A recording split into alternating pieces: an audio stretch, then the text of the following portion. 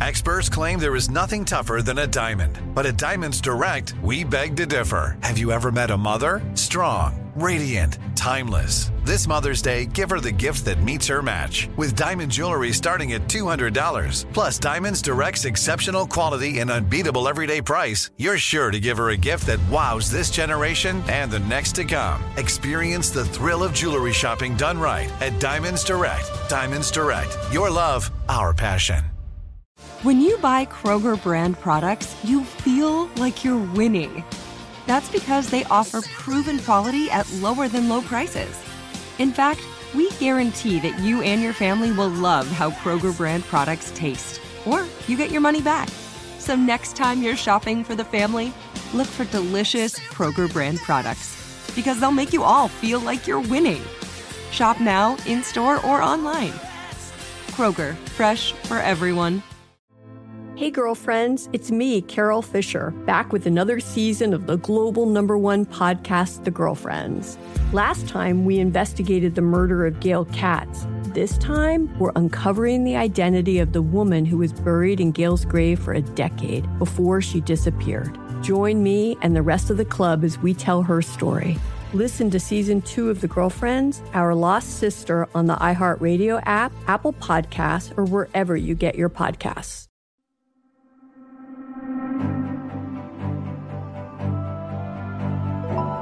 Welcome to the Psychology Podcast, where we give you insights into the mind, brain, behavior, and creativity. I'm Dr. Scott Barry Kaufman, and in each episode I have a conversation with a guest who will stimulate your mind and give you a greater understanding of yourself, others, and the world we live in. Hopefully we'll also provide a glimpse into human possibility. Thanks for listening and enjoy the podcast. Today, it's a great delight to have James Clear on the podcast. Clear's website, jamesclear.com, receives millions of visitors each month, and hundreds of thousands subscribe to his email newsletter. His work has appeared in the New York Times, Time, and Entrepreneur, and on CBS This Morning, and is taught in colleges around the world. Clear is the creator of the Habits Academy, the premier training platform for organizations and individuals that are interested in building better habits in life and work. His latest book is called Atomic Habits, an easy and proven way to build good habits and break bad ones. James, such a delight to chat with you today. Hey, thanks so much for having me, man. It's good to talk to you. Good to talk to you, too. I mean, this book that you did is, right now, this point in your life, your magnum opus. Yeah, that's true. I mean, it's the most complete and comprehensive guide that I've put together on how habits work and really how to change them or how to shape them. And, it's funny. I mean, as a scientist, you'll appreciate this philosophy, too. But I think a lot of authors, they write a book, and then because you put so much effort and energy and research into a book, for me, this was a 3-year process to finish the book itself, and then probably 6 years of writing before that. I think a lot of the time, once the book is published, you kind of double down on all the ideas because it took so much effort to put it in there. But in a sense, I'm trying to just view this as like the world's most polished first draft on habits, Yes. And so I put it out there, and I'm hoping that I'll get a lot of feedback on, what people enjoy and find useful and what questions they have or where there are gaps in my thinking. And then, hopefully I can send out a revised and updated version 5 years from now or 10 years from now or whatever, and really fix any of the flaws that are there. So I'm very excited to share it with people. I'm really proud of what it is, but I'm also excited to continue to improve it. Well, you clearly walk the talk, because that's one of the main themes of your book, is to continually improve even, 1%, every day. I'd be happy if I improved 1% every month. I'd be happy it would with add that. up by a lot. Yeah. I'm always impressed with those who can do that every day, Yeah, so I really like that attitude. And you said the first draft for the world, like the world's first draft. But personally, you obviously I assume you went through more than one draft. What was your first draft like of this book? Your personal, Oh, man. Do you not even want to talk about it? Well, this is maybe a little bit of an insight into my process, but I totally overwrote for the book. So I ended up having to ask my publisher for an extra year to research and write it. Once I got about a year in, I realized, this isn't going to be enough time. And they very graciously gave it to me. But my first full draft of the book was 214,000 words, which is over 700 pages. And the finished version is about 250 pages of text. So it's about 1/3 of what it was when I first put it all together.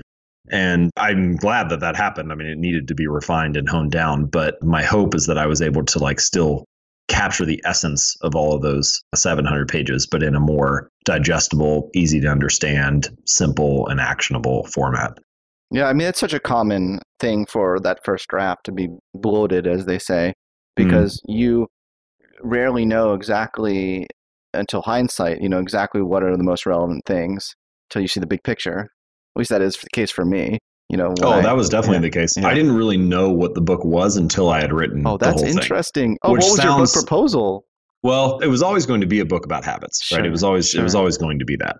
I had been writing about habits at jamesclear.com for 6 years now. Mm-hmm. And so I had a lot of ideas about habits, a lot of individual strategies for changing them or specific tactics that you could use in a given situation.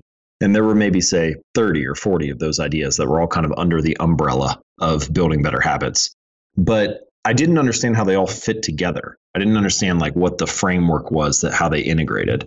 And I needed to pretty much write the whole book to get my thoughts in order and figure out how do these work together. On a blog, articles can be kind of like a spider web. You can have one article that connects to 3 or 4 other ideas. But in a book, it needs to be more of a number line. Chapter 1, chapter 2, chapter 3, chapter 4. It needs to build. And so I had to write the whole thing to figure out where do all the pieces fit. I love that. Because, in Wired to Create, I talk about how creativity is an emergent property. And, Picasso said he hardly ever knew where he was going until he got there.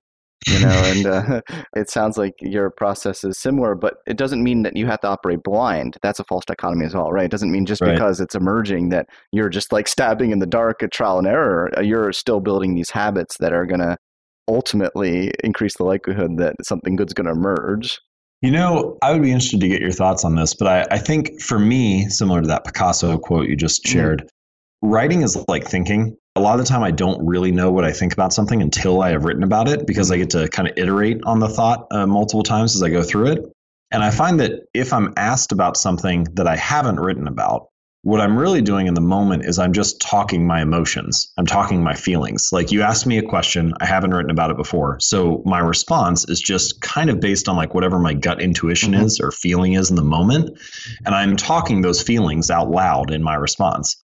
But when I write, I get to do that. I get to talk through my feelings, and I read what I write out loud. So sounds like good therapy. Yeah, but I get to revise it again and again. And so I eventually, where I get to after I've revised an article 25 times is very different than what that first draft would be when it comes out of my mouth in conversation. I don't know. It's kind of an interesting thing. It's you ask me about something and I tell you what I think, but it might not actually be what I think. It's just kind of my first initial response. Yeah, I've often thought of the writing process as a beautiful thing for me personally, because it allows you to kind of cull and reject all the things that if they were put in public would hurt your reputation as a writer.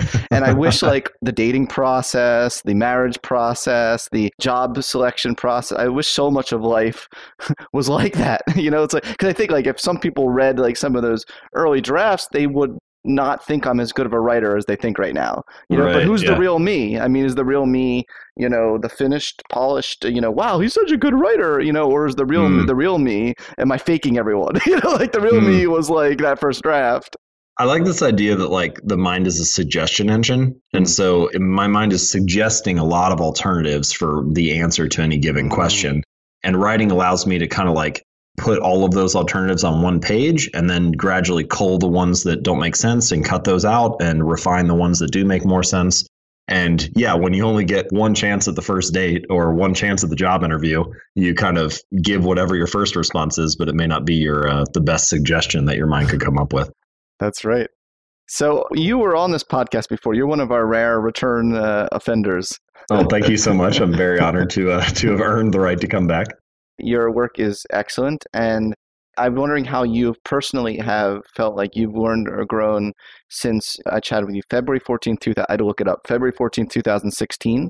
We chatted. Where were you at that place, and how do you think you personally have grown? Well, so you caught me right after I had signed the book deal at that point. So I signed it in late 2015, so it had been a few months. So I was in the process of writing the book, but I really had no idea what I was biting off and what was to come. But as far as how I've changed, I think my thoughts on habits have become much more refined. And we can talk about that as we go through the conversation. But in a more broad sense, recently I've come to realize or have started to appreciate more I guess I'll say like the balance between things. So this idea that two opposing answers can often both be correct, but it just depends on the circumstances. Or two opposing strategies can often both be effective, but it depends on when you need them. So take just as like a very simple example, you could live your life in like a low level state of movement, walking to and from work, sleeping, whatever. Or you could do like a more extreme strategy where you're living on both ends of the spectrum. Like you sprint for 30 minutes a day and you do like this intense sprint workout. And then you like really rest and recover for like 10 hours and you sleep, a lot that night.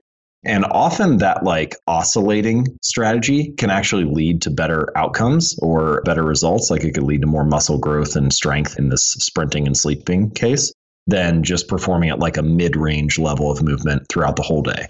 And I wonder if that's also true of a lot of ideas, if that's true from like a mindset standpoint, that many seemingly opposing extremes or opposing theories, there's truth in all of them. And the answer is not to always sprint or to always sleep. The answer is to like, what strategy or what extreme do you need at this particular time? And so I'm coming to appreciate that a little bit more. One of the areas where I've thought about this related to habits and related to ideas is, there's this never-ending nature versus nurture debate. And like you have on one end, the deliberate practice believers who say like we can fashion ourselves into almost anything. And then on the other end, you have geneticists and scientists who say like, the genetic code we're definitely not a blank slate. We're, very limited. And I think both of those are simultaneously true, which sounds like crazy when you first think about it. But it is both true that we can fashion ourselves and mold ourselves into much more than people would expect, that maybe your ceiling in any given area is higher than you would believe. And it's also true that our genes nudge us in ways and shape us in ways, set a boundary for us in certain areas that we often underappreciate. And so, I don't know, I've kind of been wrestling with these ideas of like opposing answers or simultaneously true opposites. Really love that. You said a lot of really interesting things there. Our very latest podcast episode is with Robert Pullman. I interviewed him for the book, actually. Yeah, I know. I was going to say, you mentioned him in your book in one of your last chapters.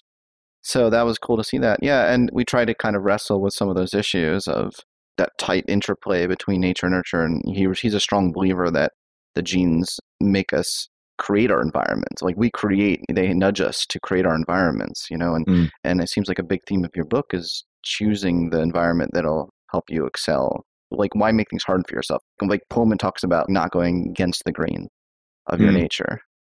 Yeah. I mean, so this is something I talk about a little later in the book. And I haven't really seen, I'm sure Robert has a variety of ideas on this, but I haven't really seen many people talk about the influence of genes on habits or personality on habits.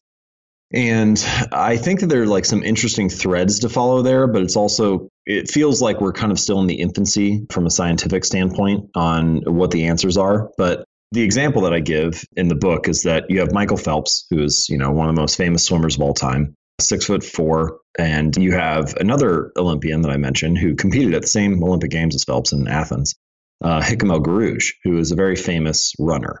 And Guerrouj held at one point the world record, I think, in the 1,000 meter, the 5,000 meter, and the mile races. And so he's a fantastic athlete in his own right.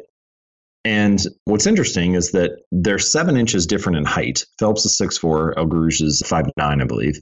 And they have the same length inseam on their pants. So the runner is like all legs and no torso. And Phelps has this very long back, which is great for pulling through the water. And so the question I had was, well, what if they switch sports? They're both like literally world-class athletes. And, if Michael Phelps was a runner instead of a swimmer, could he make the Olympics?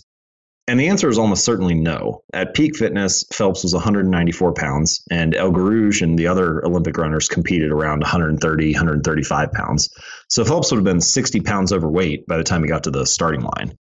And in distance running, every pound is like a curse. And so the point here is that this is a kind of a larger way of looking at genes in general, which is that your genes are the usefulness or the utility of your genes is often determined by the environment that you are in. So if you're 7 feet tall, that's an incredibly useful set of genes on a basketball court, but it's very limiting if you're trying to be a gymnast or do a routine on the balance beam. And this is true not just for physical characteristics, which are very clear and obvious to talk about, but also for psychological ones. I don't know that we have the same depth of knowledge about psychological traits and their links to the genetic code yet. I think we're moving in that direction. But it is interesting to think about, can you set up an environment for yourself or put yourself in situations where you're like a 7-footer on a basketball court, where you're in an environment that favors you and make it easier for yourself to build better habits in that way? And you probably know the personality psychology literature better than I do, but I am interested in like how certain personality traits, like the big 5, how they may map onto the genetic code, and then like what that might tell us about how to strategize for your habits. You know, like if you're low in conscientiousness and you're not likely to be someone who's orderly and organized and maybe like not the type of person who would remember to do something, maybe your strategy could benefit from a more optimized environment, like a physical environment that has more cues in it to prompt you and remind you to perform a habit rather than just leaving it up to being orderly. I don't know. I'm not sure like how that would shape things, but I think that there's probably like a thread to pull on there where personality can be informative for strategy. And that's the ultimate punchline of that chapter, is that genes do not eliminate the need for hard work. They show you what to work hard on. They do not eliminate the need for strategy. You don't just say, oh, there's biological determinism. No need to worry about this. Like it's all fixed anyway. They tell you, based on your characteristics, where should your strategy be focused? I like that. I think there's an interesting catch-22 with the personality one, in the sense that personality might influence what strategies you're motivated to pursue in the first place. Like one facet of conscientiousness is achievement drive.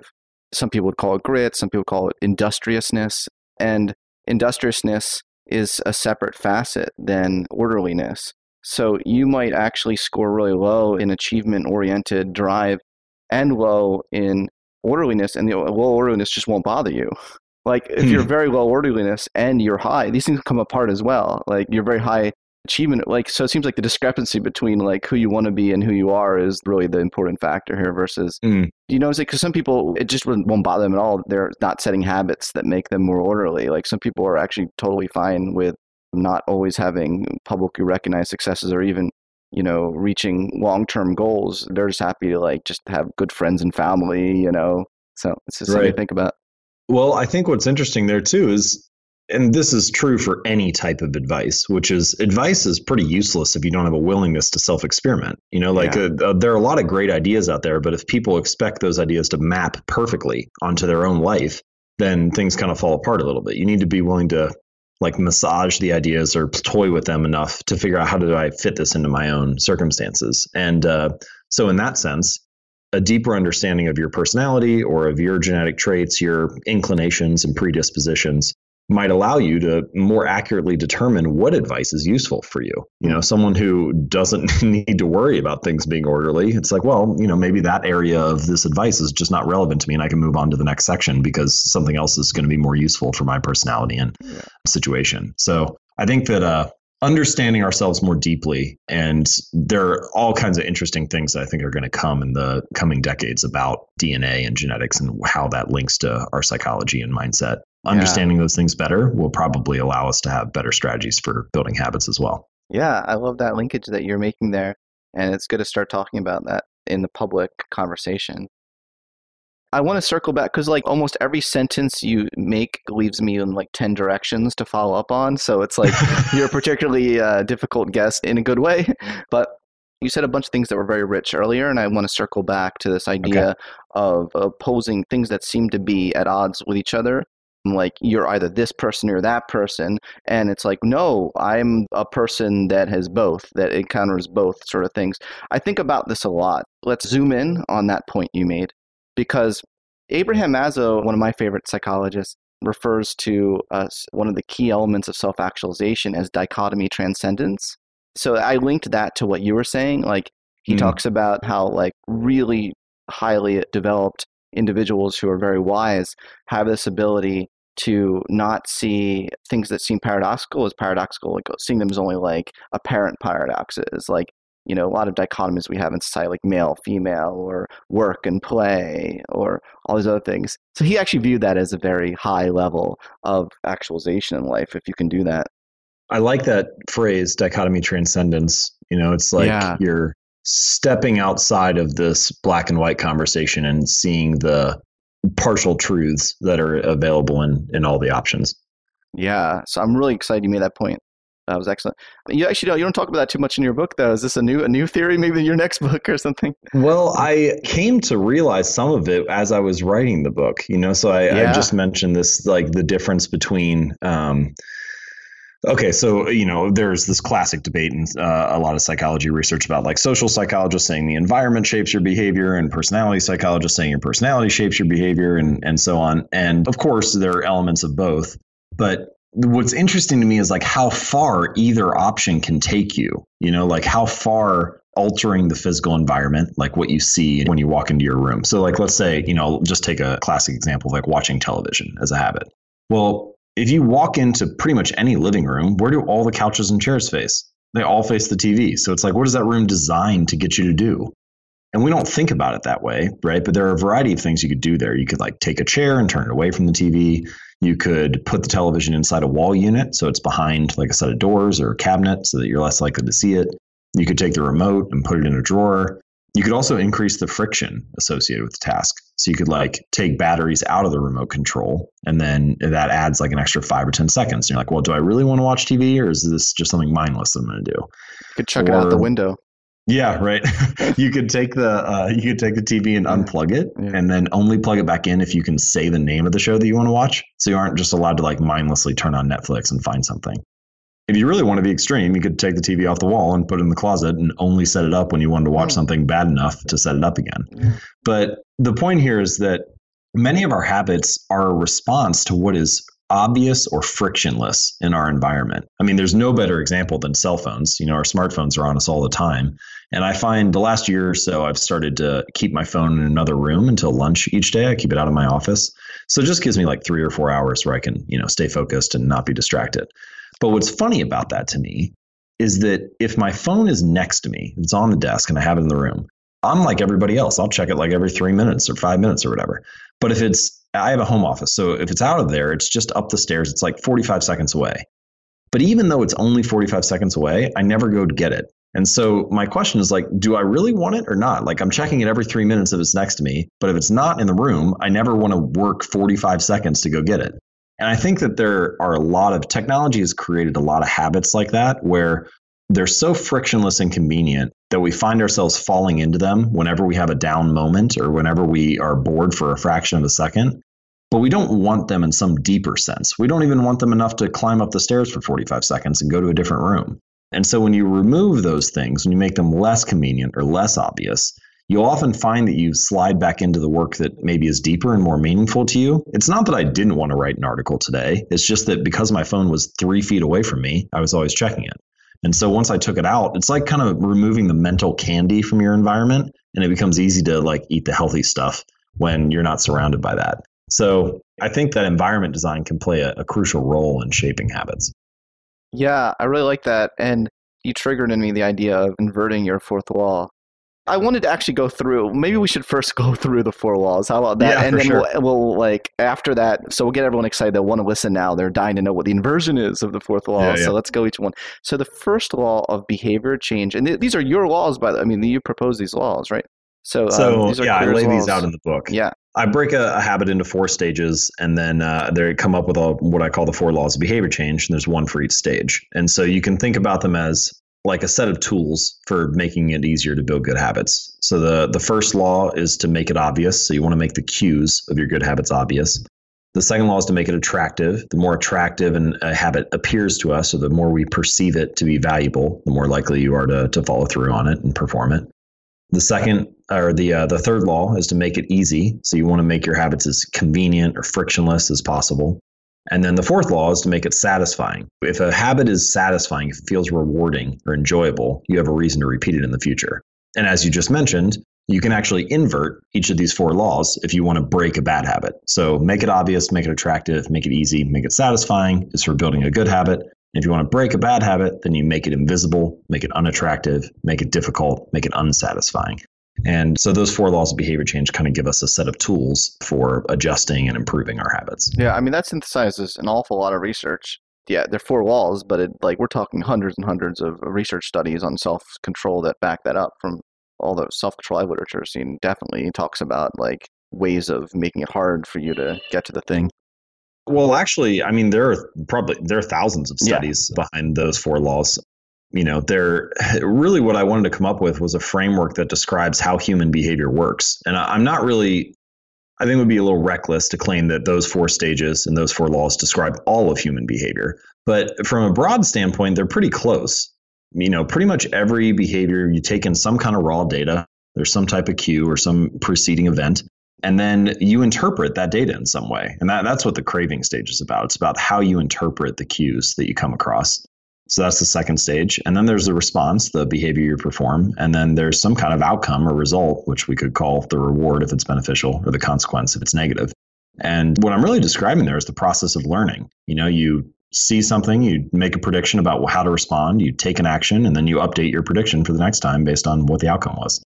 And there's a lot of finer details of each of these things. I'm going to point some stuff out that I think was pretty cool. So you have 3 layers of behavioral change: outcome, processes, and identity. Could you explain those 3, and then let's zoom in on identity? That's my new favorite phrase, zooming in. Let's zoom in on identity. All right, yeah. So the way that I think about this is there are kind of multiple levels of behavior change, or multiple levels of achieving something. And typically, when we go about trying to change our behavior, we start with what I would call an outcome-based approach. So we think about the result that we want. So I want to double my income, or I want to lose 60 pounds in the next 6 months, or I want to meditate for 20 minutes a day, or something like that. And so we think about the outcome that we want. Then we back into a plan for doing that. So it's like, all right, if I want to lose 60 pounds, then my plan is I'm going to follow this diet and I'm going to go to the gym 3 days a week. And that's your process. So you have outcomes and then process. And these are kind of like we're peeling back the layers of an onion. So outcomes on the outside, process, the next layer in. But then I think there's a deeper layer of behavior change, which I would call identity change. And so this is like the set of beliefs or how you identify your self-image that's kind of underlying the process, the actions you're taking, and the outcomes that you're trying to achieve. Now, typically, when people go about changing, I don't know that most people really think about identity. Most of the time, it's like, all right, outcome, I want to be skinny, and process, if I follow this diet, I'll be skinny, and that's kind of like the end of the thought. And the identity is sort of like implicitly just follows. You think that if I get skinny, then I'll be the person I want to be or something. Yeah. But I think it's actually better to invert this process. So it's not that any of the fat, then I'm the person I want to be. What's that? Oh, I thought the inversion was if I'm fat, then I'll become the person I want to be. Exactly. It's not that any of the stages are bad. It's just that if you start with the outcome, I think you're focusing in the wrong direction. But if instead we start with the identity, one way to do this is to like kind of reverse engineer the process. So you can ask yourself, well, who is the type of person that could lose weight? Well, maybe it's the type of person who doesn't miss workouts. And so then you focus on building the identity of being the type of person who doesn't miss workouts. And then that changes or shifts a little bit the process that you're going to follow. Because now it's more about, okay, I need to go to the gym. And it's less about like, I need to do this particular type of workout or this particular type of result or outcome. It's more about like, how do I reinforce that identity? And this is one reason why I think small habits can be so useful, is that even if they don't get the outcome that you want, they can still reinforce the identity, which ends up leading to good outcome in the long run. So something like doing 5 push-ups. A lot of people will be like, well, what's the difference of doing 5 push-ups? Like, it's not going to get me in shape anyway. But the key is, if you're really busy, if your kids are sick or you're traveling, and it's like, I've been on the airplane the last 6 hours and I was exhausted and I got to the hotel and all I could do was 5 push-ups before I collapsed on the bed. But I still am the type of person who doesn't miss workouts. And so even though it's a small habit, it can still cast a vote for that identity. And this, I think, is a good way to think about how identities are formed and how they can change, is that every action you take is like a vote for the type of person that you want to become. So it's kind of like, as you perform a habit, you're building up evidence of being a type of person. In a sense, your habits are how you embody a particular identity. It's like every day that you make your bed, you embody the identity of someone who's clean and organized. Every time you go to the gym, you embody the identity of someone who is fit. Every time you sit down and write one sentence, you embody the identity of someone who is a writer. And so these small actions, like reading one page or writing one sentence or doing 5 push-ups, they seem little and insignificant because we don't think they can get the result that we want, but they can reinforce the identity of who you want to become. And I think that actually, identity change is true behavior change, because once you identify as that kind of person, you're really no longer even looking to achieve some kind of behavior change. You're just acting in alignment with the type of person that you already think that you are. It's like, it's one thing to say, I want this. It's something very different to say, I am this. And I think that ultimately that's where we're trying to get to, is to adopt that identity and then let the results follow naturally. Yeah, I really, really like that. I mean, for the longest time, my identity was like, I'm an introvert and I don't want to be as introverted sometimes, like I would like to break out of my shell sometimes. And so, I bet a lot of listeners listening to this would like to break out of their shell in their own respective things. Maybe we all have something we would like to break it out of our shell. And you're saying a really good first step is to, reconceptualize ourselves as, well, if I were this raging extrovert, I would be the type of person who would not say no to that request. Or right. I'm not convinced my goal is to be a raging extrovert, but, just go outside my comfort zone socially more.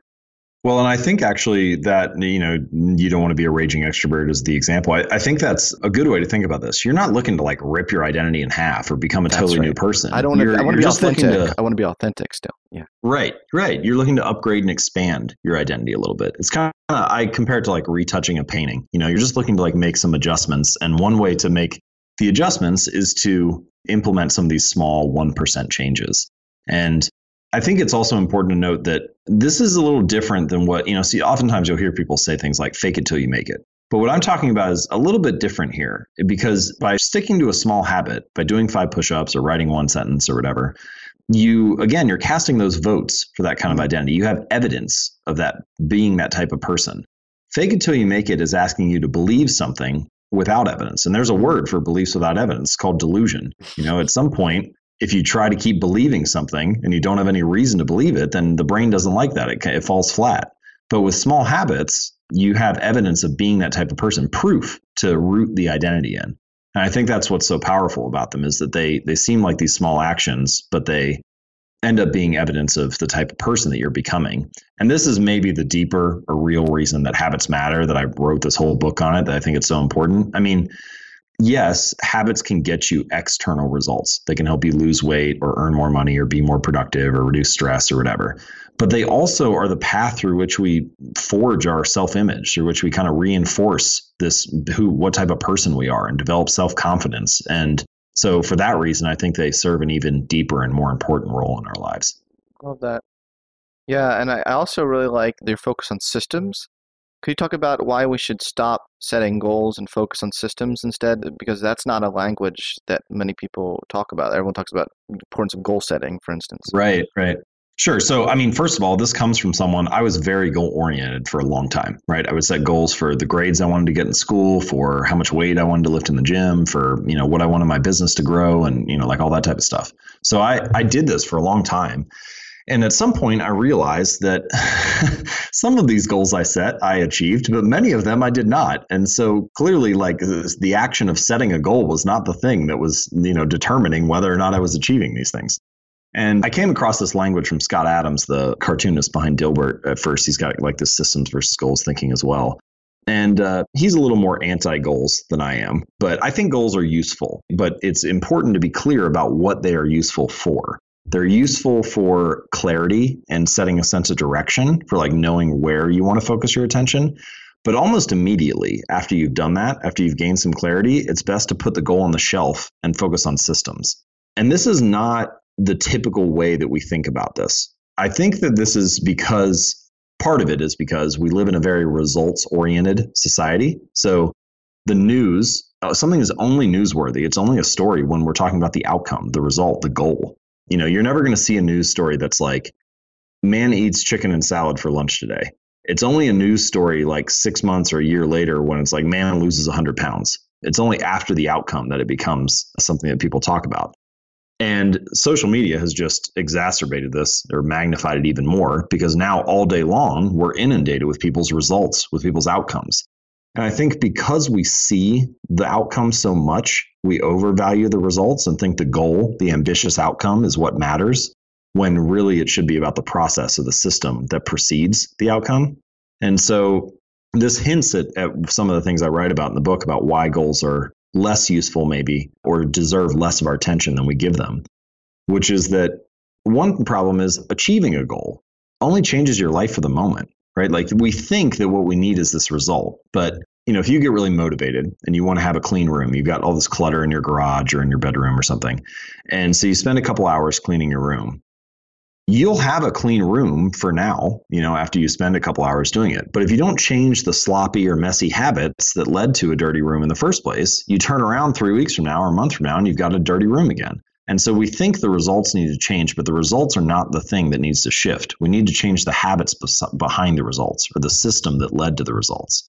And if you change the system, the outcomes are just a natural product. It's like we spend all our time treating symptoms without treating the actual cause.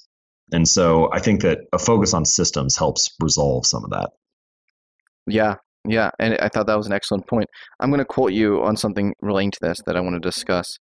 When you finally break through the plateau of latent potential, that's capitalized, plateau of latent potential, people will call it an overnight success. The outside world only sees the most dramatic event rather than all that preceded it. But you know that it's the work you did long ago when it seemed that you weren't making any progress that makes the jump today possible. You also talk about the difference between positive and negative compounding. Have you thought about it in the reverse way? We make judgments about people, as wow, they're great because they did that. But we also make we're very judgmental about each other as well.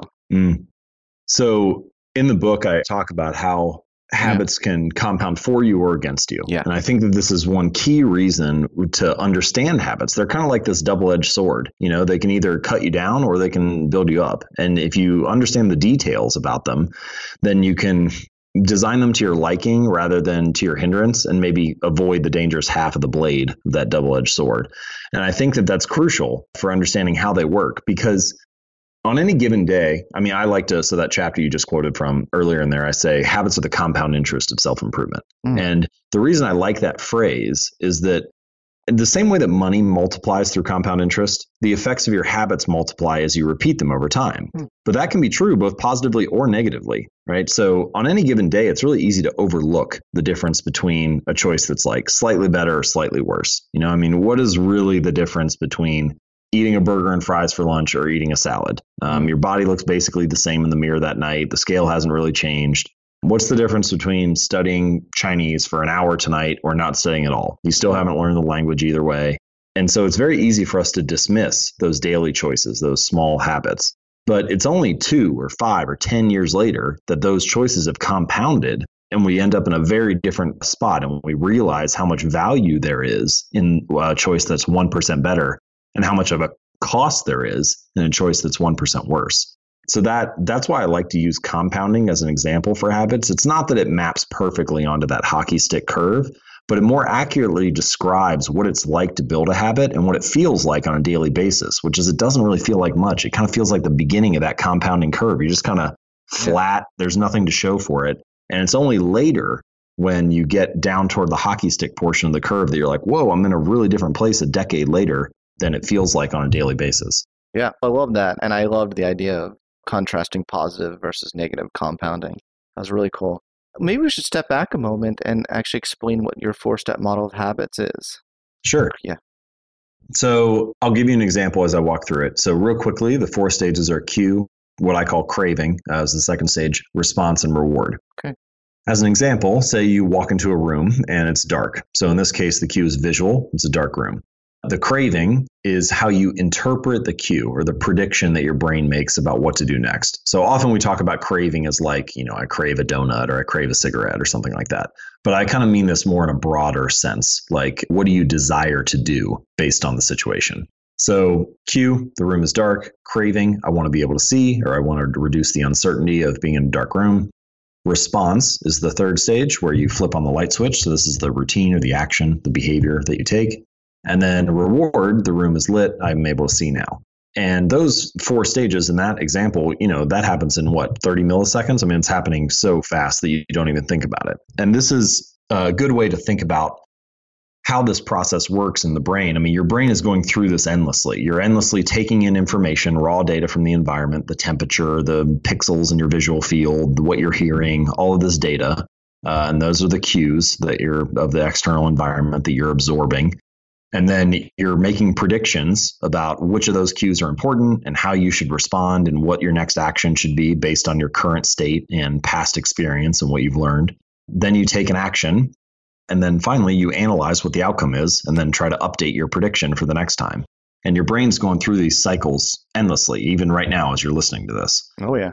And if you do it enough, then pretty soon you can proceed through all 4 stages without even thinking about it. It's more or less non-conscious, like flipping on a light switch in a dark room. You don't actually think, the room is dark, I'd like to be able to see. Like, you're just flipping the switch as soon as you enter the door. Yeah. And that is kind of the process of forming a habit. You've repeated it enough that you can do it more or less without thinking. A second way that I like to break down these 4 stages, though, and I think it's instructive for understanding what the role of a habit is in daily life, is that habits are the solutions that your brain automates to repeated problems that you face throughout life. So the more that you face the same problem, the more your brain starts to develop fluency and speed and accuracy with coming up with a solution for it. So like in the morning, you put your shoes on. And in a sense, having an untied shoe is a problem that your brain has to solve. So cue, you see your shoe is untied. Craving, I want to have a tied shoe. The response, I tie the shoelace, and then reward, the shoe is now secure on my foot.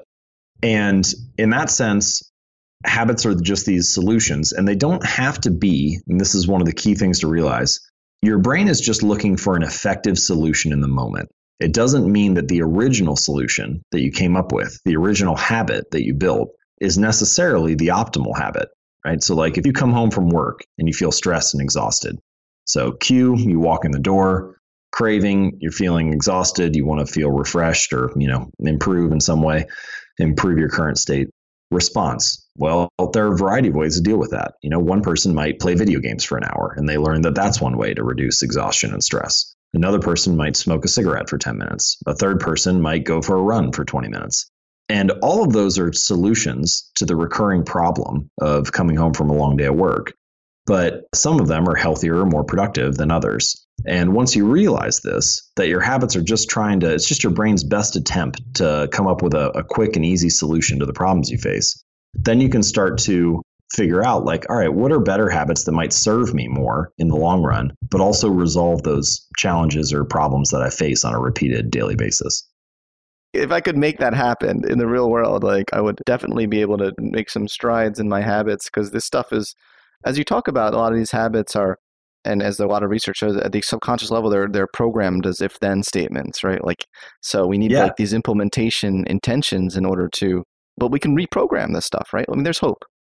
Yes, there is hope. And it's habits are, if-then statement is a good way to think about it, because habits are all about associations, right? They're all about the solution that you associate with a certain context or with a certain problem. And this is often one reason why it's easier to build a new habit in a new environment, because you're not trying to overpower your old associations. So let's say, for example, that you wanted to build the habit of reading more. Well, if you are all right, I'm going to read more tonight. And so you go into your living room and you sit down on your couch. But the context of being in your living room and being on your couch might already be associated with watching Netflix for an hour each night. And so when you go in there, you're unconsciously, subconsciously fighting against your behavioral biases in that environment, or the stimuli of being there and wanting to reach for the remote and turn on Netflix. So it might be easier actually to build a reading habit. Say there's a coffee shop near your office where you never go in there. And so it's a new shop. And now this place becomes the context, the area where you finish work, you walk to the coffee shop, you turn your phone off when you get in the door, and you pull out a book and you read for 30 minutes. And so now it becomes the reading coffee shop, right? It's that's the thing that context gets tied to. And even if you can't do it with an entirely new environment, you can often do it with a space in your current environment. So maybe you get a new chair and you put it in the corner of your apartment, and that's the reading chair. And the only thing you ever do in that chair is you read. And the point here is you're trying to associate the context with a new habit. And it's better when you can do it in a place that you don't already have associations with. You don't already have other things you have to fight through to build a new one. I love that. So in the little time we have remaining here, why don't we do some advanced tactics? Yeah, for sure. It sounds like an operative, advanced, mercenary tactics. Okay. I love it. How can we go from being merely good to being truly great? Obviously that book From Good to Great is a bestseller. A lot of people are very interested in that. How can we go that extra mile? Yeah, the final frontier. We already talked about genes and talent, and we already talked about the importance of finding that environment that get the best out of your genes. Can you talk a little about the Goldilocks rule? Yeah. So the Goldilocks rule is essentially a way of thinking about how to stick with a habit in the long run, or how to maintain your motivation to perform a habit in the long run. And the idea, and there's some interesting research that has shown this, is that humans experience peak levels of motivation when they work on a challenge of just manageable difficulty. So not too hard, not too easy, just right. And that's like the Goldilocks rule, or this Goldilocks zone of Did challenge. you coin that phrase, Goldilocks rule? Yeah, I did. I'm kind of like happy about that. I didn't coin the phrase just manageable difficulty. That was from the research. Okay. But Goldilocks rule is like my way of thinking about how to keep yourself in that edge of challenge. So the idea here is that you want to stay on the perimeter of your abilities. And so, imagine that you're playing a tennis match. If you play against someone who's a professional, like Roger Federer or Serena Williams, it's going to get boring pretty quickly because you're going to lose every point. But if you play against someone who is like, if you play against a little child, if you play against a 5-year-old, that's going to be boring because you're going to win every point. I might find that fun. What's that? That might be a little fun. Oh, yeah. Well, it'd be really cute for a minute, right? Yeah. But if you're trying to play a serious match. Okay, fair enough. If you play against someone who is your equal, who's like, they're pretty good, you're pretty good, they win a few points, you win a few points, you have a chance to win, but only if you really try. That's incredibly motivating. It like forces you to lock in. And perhaps the best example of this in modern life is video games. Video games are designed to keep you right on that razor's edge of your ability. So if you're struggling with a level, they'll give you more power-ups or more coins, or maybe drop a few more weapons your way. If you're really advancing and knocking it out of the park, then all of a sudden they'll throw more challenges for you. But the idea is that they want to keep you on that edge while you always feel like you're making progress, but you're also always challenged enough to stay fully engaged. And so that's kind of where you want to stay. Now, this is similar to being in a state of flow, similar to being like fully engaged in the moment. And some research has shown that states of flow are often achieved when you're about 4 to 5% beyond your current ability. So you're being stretched just a little. Now, in daily life, how do you know what that is, right? Like what is writing 4% beyond your current ability, or what is, meditating 5% harder than you usually do? It's kind of hard to quantify that. But I think that as a rule of thumb, or as a heuristic to keep in mind, this idea that I'm looking to stretch, but only just a little bit. Like you really do still need to be winning a lot, making progress. Otherwise, you don't have a reason to continue. Yeah. And would you say Steve Martin was a good example of that? Yeah. So I tell the story in the book of Steve Martin, who he had been a comedian for many years before he broke out. I think he said, how did he describe it? I think he said 18 years total. And it was like 10 years struggling, 4 years refining, and then 4 years in wild success. And early on in his career, his comedy segments were incredibly short. I mean, when he was like a teenager and he was doing this in high school, it would be, 3 minutes or 5 minutes on stage. And then gradually each year he would expand it just a little bit. So he'd do like a 7-minute routine. And then I think by the time he was 18, he was doing like a 10-minute routine or a 15-minute routine. And each time he would just keep adding a little bit. So he'd keep the pieces that worked, right? He knew that he had some segments that could get laughs. But then it was like, oh, all of a sudden I have to come up with 2 new minutes of new material that I don't have before. So he's also really being challenged. So it's a great example of what the Goldilocks rule looks like in daily life. There's just enough winning for him to be like, that wasn't a total bomb. I still need to show up next week. But just enough challenge for him to really be pushing hard and be like, man, I got to come up with some good jokes. And end result was he kept getting better year in and year out. And he turned around when he was, in his 20s and 30s and just had this incredible career. And of course, there are a variety of other things aligned with that. We talked already about genes and so on. Right. He had some but talent. To maximize your ability in any field, you need to be able to stay motivated and stick with it. And the Goldilocks rule is one way to do that. All right. So I'm going to end here with 2 of my favorite quotes from your book. So one, each habit unlocks the next level of performance. It's an endless cycle. Love that. Kind of makes me think of life as a video game, right? Where you get to unlock the next level, just by doing something a little bit better. And this other one I like is the secret to getting results that last is to never stop making improvements. It's remarkable what you can build if you just don't stop. James Clear, congratulations on this tremendous accomplishment of this book, and I wish it all the success. Oh, thank you so much. I really appreciate the opportunity. Thanks for the chat.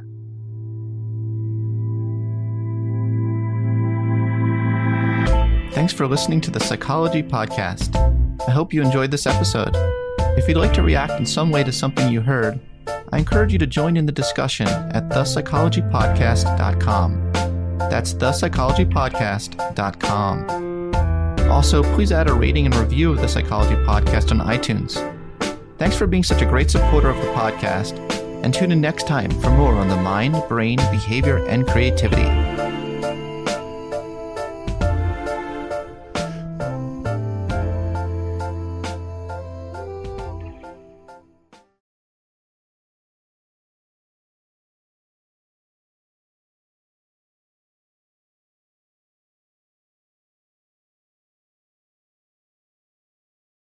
This show is sponsored by BetterHelp. It's a simple truth. No matter who you are, mental health challenges can affect you, and how you manage them can make all the difference. That's why everyone should have access to mental health support that meets them where they are and helps them get through.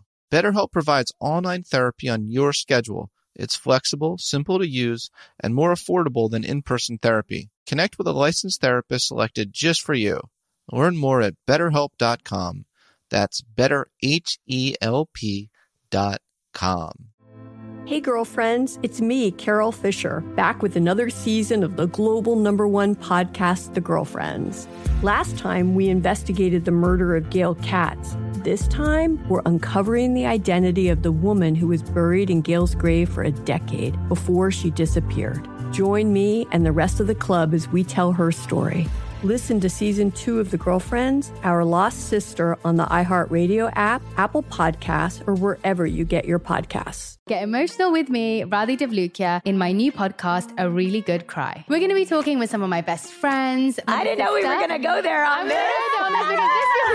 People that I admire. When we say listen to your body, really tune into what's going on. Authors of books that have changed my life. Now you're talking about sympathy, which is different than empathy, right? Never forget, it's okay to cry as long as you make it a really good one. Listen to A Really Good Cry with Radhi Devlukia on the iHeartRadio app, Apple Podcasts, or wherever you get your podcasts.